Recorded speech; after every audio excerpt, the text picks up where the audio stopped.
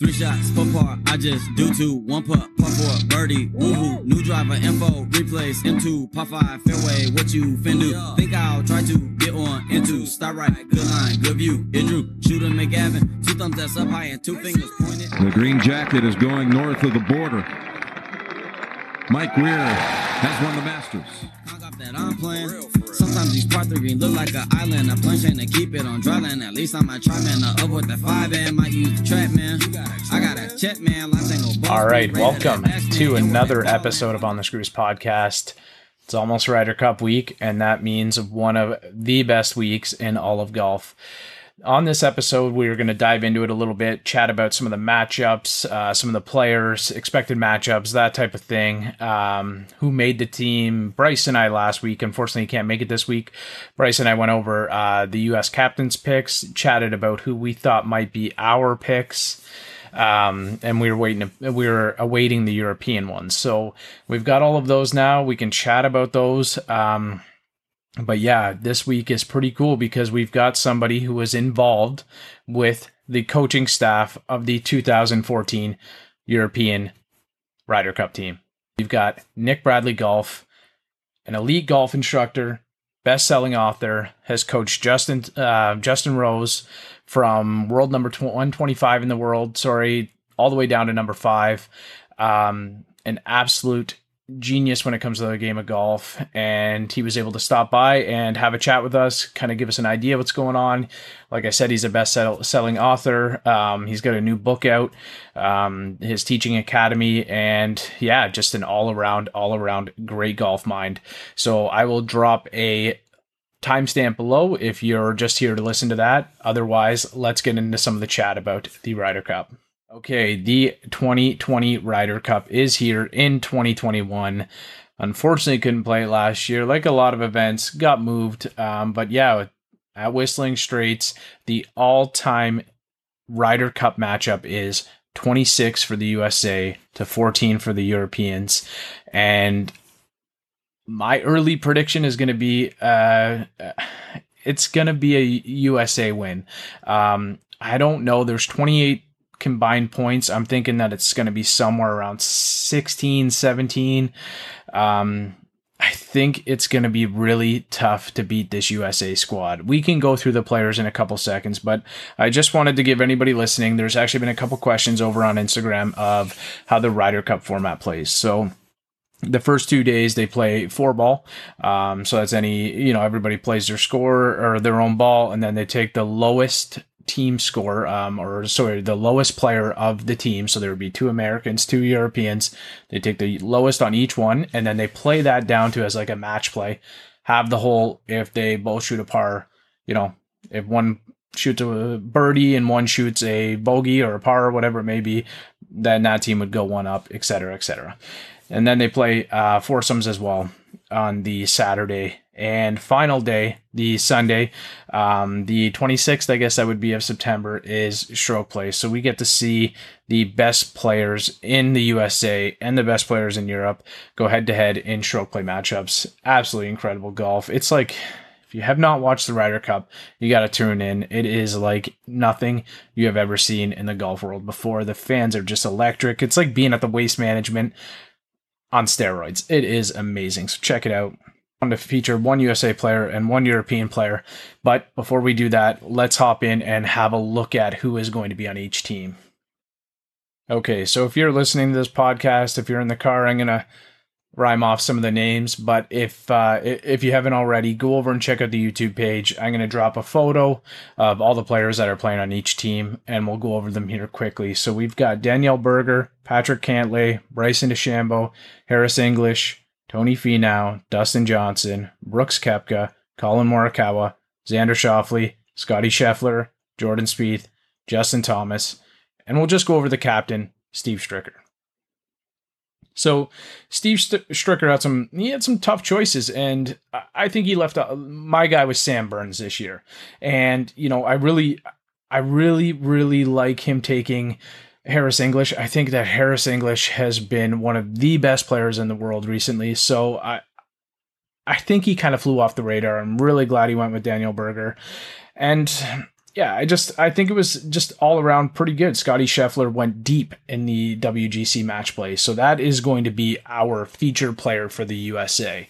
Scotty Scheffler, again, that WGC match play, lost to Billy Ho in the finals, but he went through a couple dominant match play type players in Ian Poulter, who, yes, his game has, regressed a little bit over the years. He absolutely dusted Ian Poulter. Went through, played John Rahm, got through John Rahm, who is the best player on the planet right now. So Scotty Scheffler has that deep pedigree to be able to beat the best in the world. And went through Matt Kuchar before stumbling and losing. I think it was 2-1 to Billy Ho in the finals. So that's our guy for the US. I think that's the key to success. Is he's probably the 12th pick, I would say, on the team. I think everybody would agree right now anyway, or, the bottom of the mark.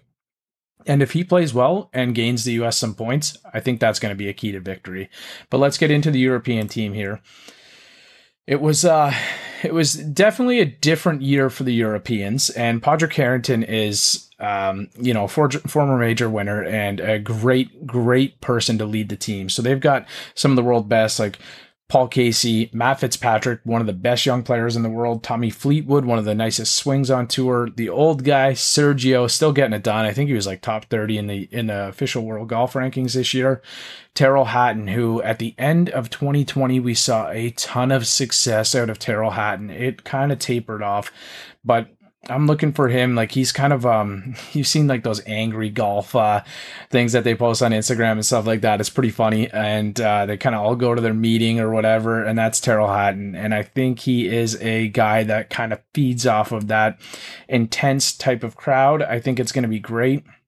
But yeah, sorry, I'm just dropping a photo for anybody here listening on YouTube, or sorry, watching this over on YouTube. We'll go through. We got Victor Hovland, the 2019 Open champion Shane Lowry as a captain's pick. Rory McIlroy, still one of the best players in the world. Ian Poulter, I don't know if I love the pick, but he's been there before, and he is a good match play player. John Rahm, the best player in the world. Nobody's debating that right now. The Europeans have the best player on the planet playing for their team right now. Bernd Wiesberger, I butchered that Canadian accent once again, and the old guy Lee Westwood, who again at the end of last year, kind of like Tyrrell Hatton, was dominating tournaments. So capped off by Padraig Harrington and his staff. I think the Europeans are in tough this year. I think it is going to be a tough year for them, but like I said, they have our European featured player, John Rahm, on their team, the best player in the world. If you want to debate it, let me just give you a couple stats of the 2021 season. T5 at the Masters, T8 at the PGA, T3 at the Open. We all know he won the US Open, second at the Tour Championship, and I think he had the low score there because I think he started at -6 or -7. So the best player in the world is playing on Team Europe. That can translate to a few points.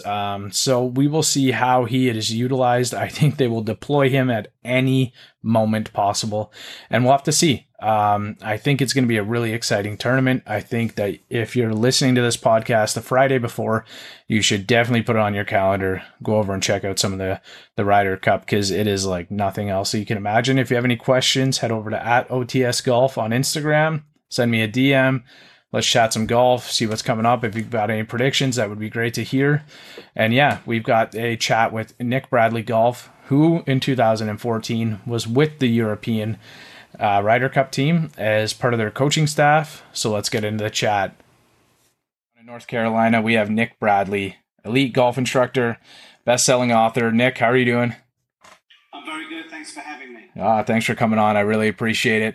One of the things we've started off the last few weeks with is talking about our accents. So it's been great because now we've been able to hit somebody from the other side of the ocean. So it's really cool. But you're down in North Carolina now. Nick, maybe you can give any of the viewers, listeners, an idea kind of who you are, your connection with golf. I know we got connected through Bob over at Squares. So maybe just a little bit about yourself.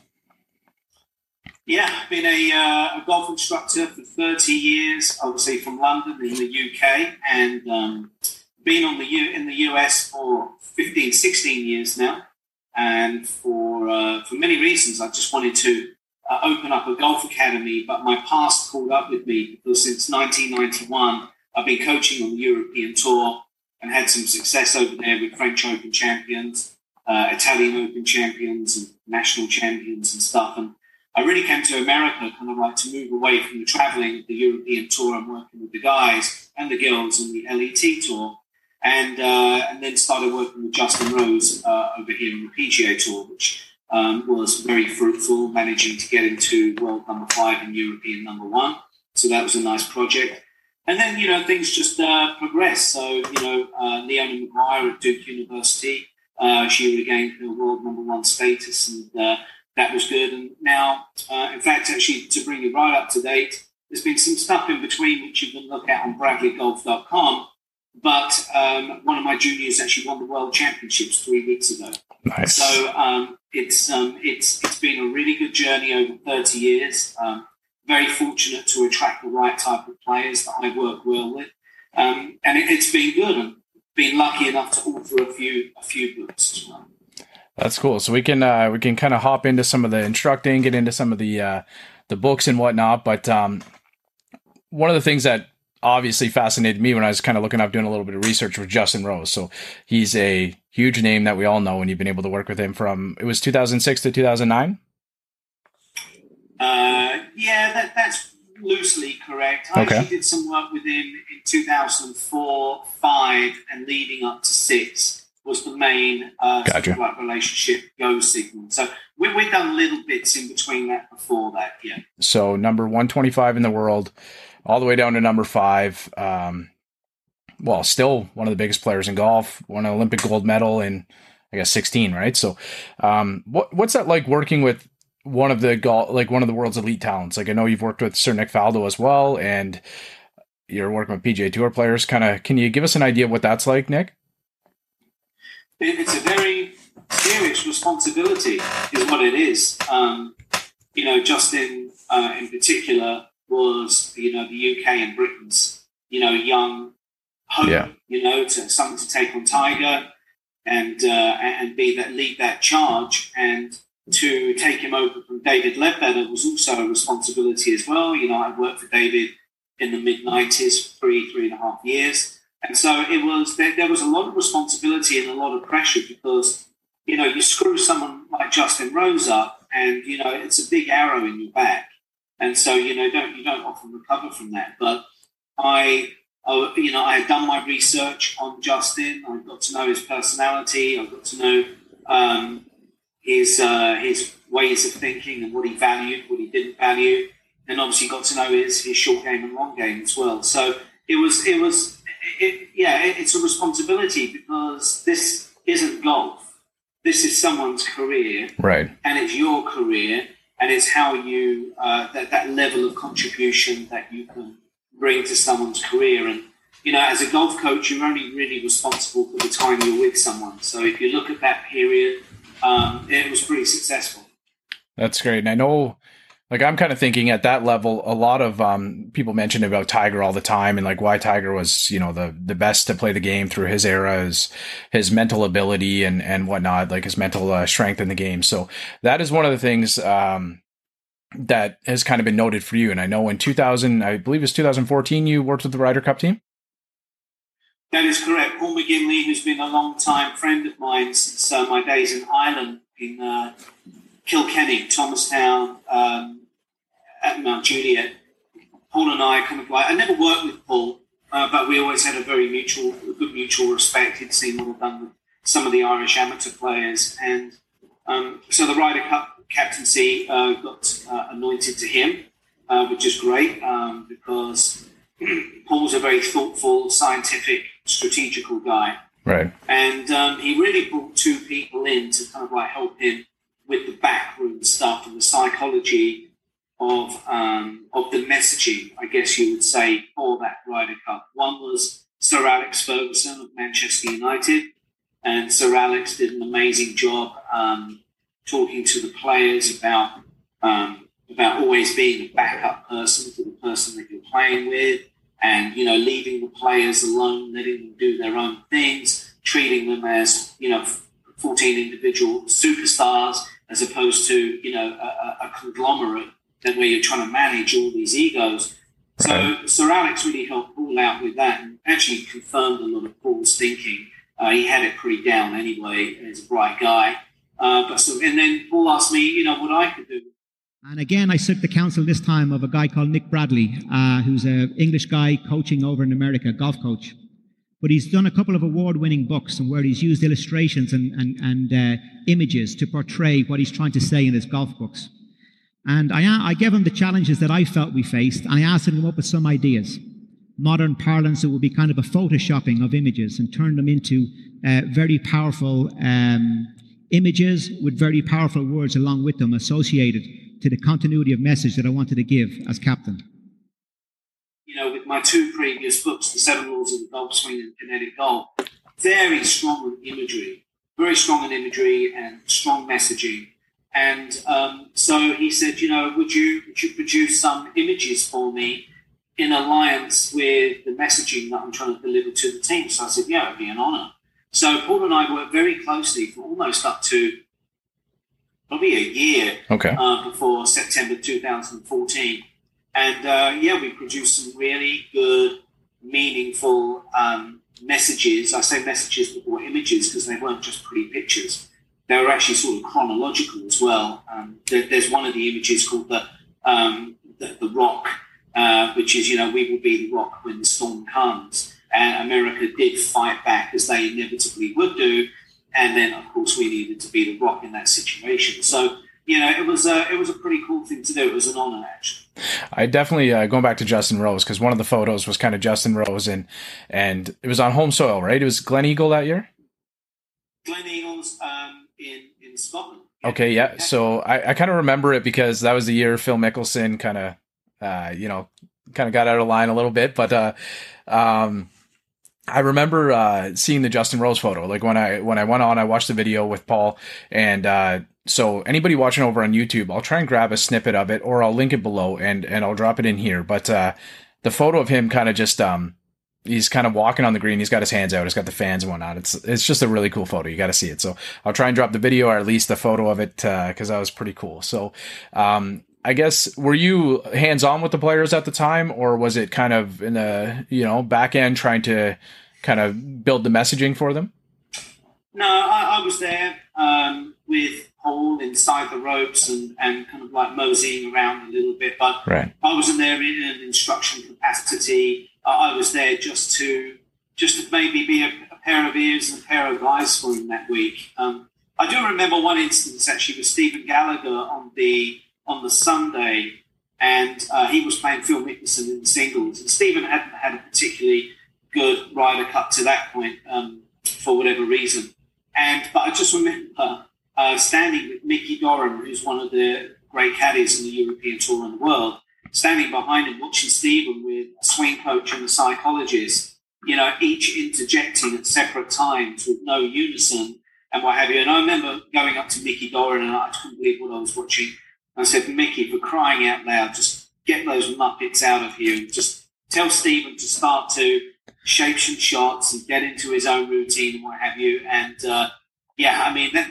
it's not the time just before you go out and play Phil Mickelson in the singles to have a lesson in neuroscience. Yeah. So, if even they're that clever. That was one instance.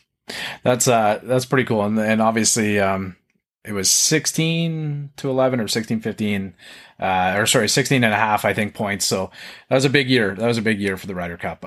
So congratulations to you and the efforts that you put in, because that's pretty amazing. Definitely want to talk to you, Nick, a little bit more about your instructing and maybe some of the students that you have now. We're kind of seeing the game. And like I said, we got connected through Squares, so it's very much a power type shoe. The distance golf shoe. That's pretty much that's one of their slogans, right? So, is that something that you're kind of honing in on with your instructing right now with any of your students, or is there anything that you're kind of leaning towards? I know it's becoming a lot more scientific now. Can you give us kind of an insight on what you're working on now? Yeah, I can. So I'm lucky enough to direct a full-time junior academy down here in Pinehurst, North Carolina, called Traditions Golf Academy. And, it's now a power game, whether you like it or not. The days of moving the ball around like a chess piece, those days they're not gone. There are certain golf courses, the very best golf courses, still box the players into doing that. But by and large, the average drive on the tour over the last 15 years has gone up and up and up and up. Right. So, you may get your certain strikes of lightning, like a Zach Johnson winning or a Brian Gay or someone like that, shorter hitters. But, they're few and far between now. Those golf courses like Hilton Head, for example, or, even resort courses like the ones they play at Kapalua in February, those golf courses don't really reflect the majority of the golf courses on tour. I mean, take something like Quail Hollow, for example, in Charlotte. You've got par threes that are 240 yards. And it's no coincidence that Rory McIlroy, the best driver in the game, wins at Quail, not even with his A game, I might add. Right. So you have to have distance. So all of my juniors, our physical training and their equipment is geared towards distance. Now, if you look at where distance comes from, it comes from a few different places like leverage and the kinetic chain and how you use your energy in the golf swing. But the reality is you could have somebody that does all of that really well. They might have the best leverage, they might have the best body speed, they might have the best ground forces, they might have everything. But if you have a pair of shoes on that don't connect you with the ground and react to the ground in a good way, then everything above the laces is basically a waste of time. So I always, in my first book, The 7 Laws of the Golf Swing, Law 3 is called ground force dynamics. And this was written in 2002. And so ground force dynamics really demands that your traction and your interaction with the ground is very succinct and meaningful. So when Square's golf shoes came along, I reached out to Bob and I told him who I was and my credentials, and we immediately struck it off. As Bob will say, that I'm just a poor immigrant boy from England. Without him, I would have been nothing. But that's our sense of humor. Sounds like Bob. Honestly, he sounds like he could just talk to anybody. Like with Bryce and I kind of chatting with him, he was so kind and so good to talk to. And then within a few minutes, he's kind of he's getting in on us about my Canadian accent. So it's that definitely does sound like Bob. But sorry about that, Nick. The only person that listens to Bob are the fish at the end of his dock. So anyway, it doesn't matter. So anyway, but the reality is, so then he sends me a pair of shoes, and I put the shoes on. Now, bearing in mind that I've been with the biggest shoe manufacturer in the world for 16, 17 years on the elite, I'll say, swoosh level. And I put these shoes on, and they were completely different. The first thing for me was the fact that your toes are not sardined in there at the bottom, right? So for me, standing out in the practice area all day, I couldn't wait to get the other shoes off. With these ones, I'll drive home in them. Yeah. I won't even think that I've got shoes on. The second thing for me is the space that you've got in there. So, if you think so in my past life, I was a good swimmer and used to play water polo, right? Okay. So if you're going to grab a water polo ball, you spread your hands out like that and you can grip the ball and then you can throw the ball, right? So that's more effective than that. Well, that's Squares in a nutshell. Right. That's Squares in a nutshell. That compared to that. And then lastly, sorry, one more point. Yeah, no problem. The other big difference was the actual solidity and the sustenance of them. Right. You actually felt that you put your foot into something that was housing the foot and housing the energy. So you may have a golf shoe that has an injection molded thing with all of the gripping devices you want in the world. But if the top part is unsolid, you may as well be wearing a flip-flop. I'm sorry, that's the truth. So Squares tackles all of those key hit points and checks all of those boxes. That's why it's different. Well, I was just kind of thinking, because recently I was able to caddied a couple days on the Canadian PGA Tour with a local pro here named Jake McNulty. So we were talking about this. I was talking about this with Terry, and he had a downhill lie, a slope lie below his feet, and he was on the first hole already mentioning how he was saying, okay, like I'm either going to top the ball or I'm going to hit a good one. It's going to go okay. Luckily, it was a great shot. But one of the things that he was commenting on as soon as he was walking up. I don't want to meet his psychologist. If he said that, I could either top the ball. Okay, all right, it was going into a par 5. So he's like, you know what? I can advance the ball, or I'm going to get, like, he wasn't upset about it. He just, he hit a good drive, got a bad bounce, was just off the fairway. And so he was saying, we're either going to have an iron in, or we're going to be able to play it up there and maybe chip it on. So, but what he was complaining about when he was walking up there is he was saying, my feet, I can feel them as soon as I address the ball. I put any forward lean in, my feet feel like they are already rocking out of my shoes. We're on the first hole. So later on in the day when the round finished up, I was mentioning squares to him. He's moving down right now to play golf in the winter in Sarasota. So I know he was going to try and reach out to Bob and try and pick up a pair of those, because it was one of the first things that I felt when I put on the speeds the other day for my round. Like you said, I like the way you said it kind of harnesses the foot. Like it's meant to create power. Like you can say any gimmicks and any of that kind of stuff that you want, but like you got to just try the shoe. And one of the things Terry mentioned with all the different spike placements and stuff, it just feels right. It feels perfect for the golf swing. So I encourage anybody to check it out. But I did want to just wrap up, Nick. You were mentioning the Traditions Golf Academy. So that's something that you guys are working on right now in North Carolina. Some of the students are I guess, how young are they starting out, come to the academy to play with you? Yeah, so the Traditions Golf Academy is, I've in my 30-year career, I've always avoided the full-time junior model, because being candid about it, most of them are battery chicken farms. All the kids do is ever hit golf balls, and they get neurotic about their golf swings, and they end up, actually, majority of them actually not liking the game. So when the O'Neill School here, which is probably in the top 2 charter schools in North Carolina, approached me, and other instructors, I said, look, I'm only going to do this if I can do a boutique, version. Right. Where I'm hands-on, I'm doing the coaching, I'm doing the mentoring.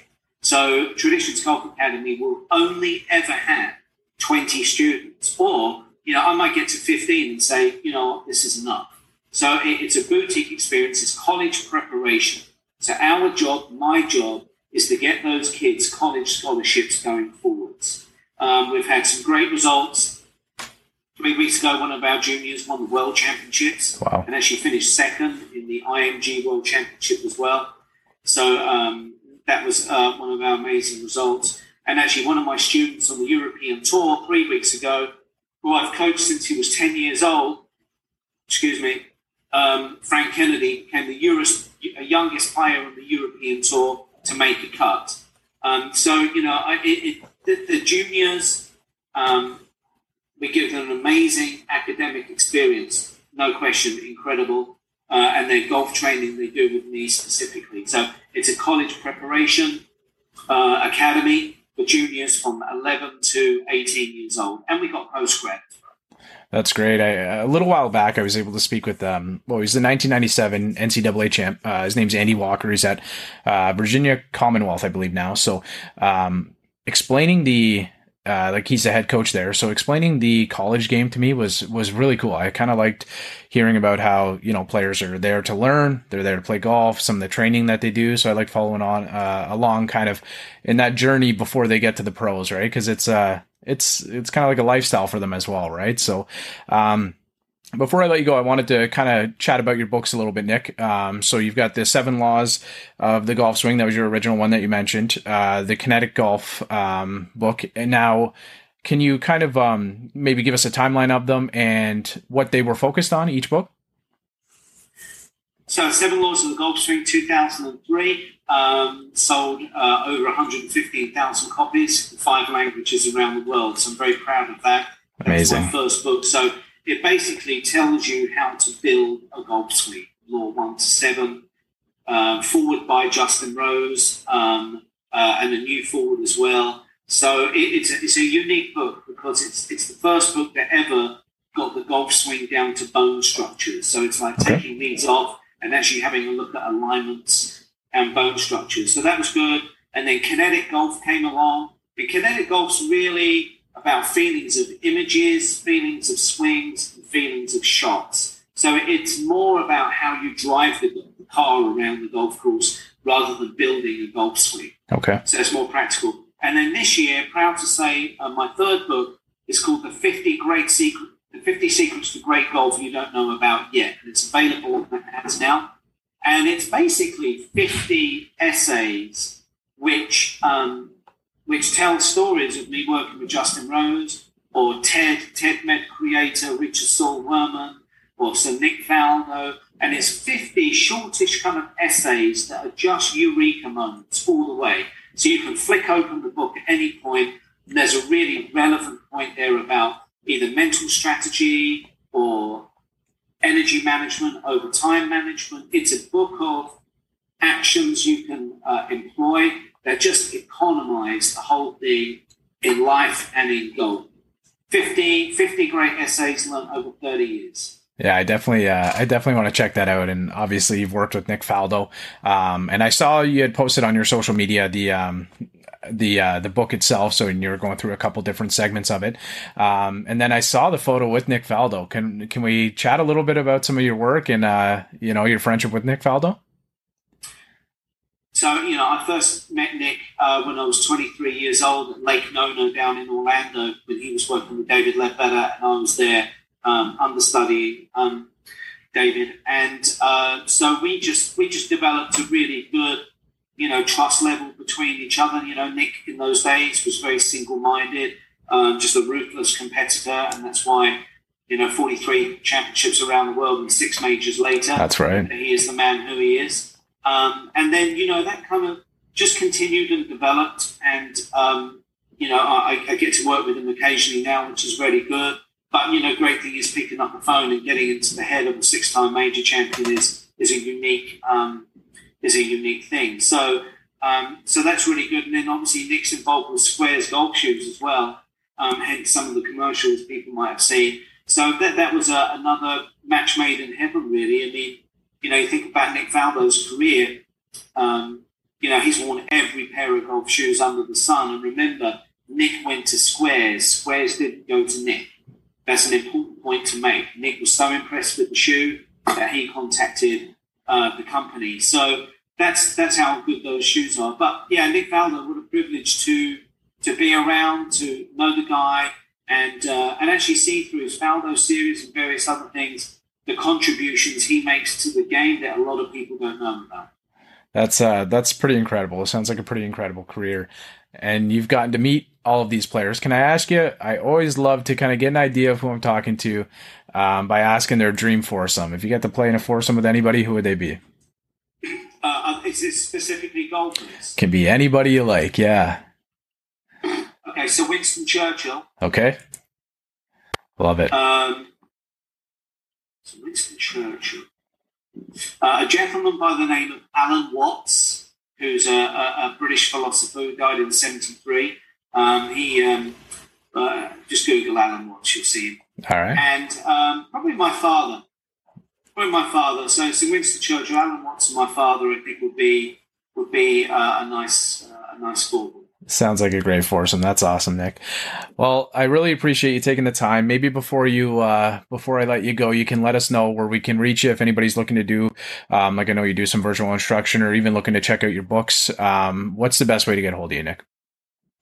So through email, it's nick@bradleyperformancegroup.com, nick@bradleyperformancegroup.com. Twitter, it's @the_Nick_Bradley, and Instagram is Nick Bradley Golf.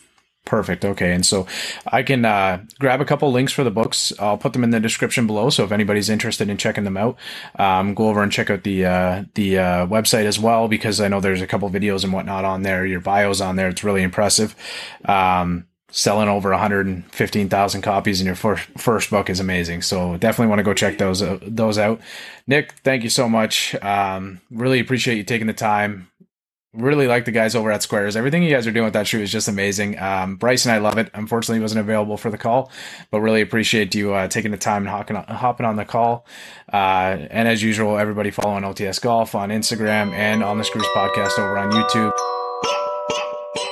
He's out in my ball in the course where I tee up. I lose the ball and I re-up. I miss a fairway, I probably end up in the ocean or maybe the beach. And I'm on a par 5 and I'm finna go reach it. Second was blind, I ain't see it. Feel like it might be an albatross, worst case scenario.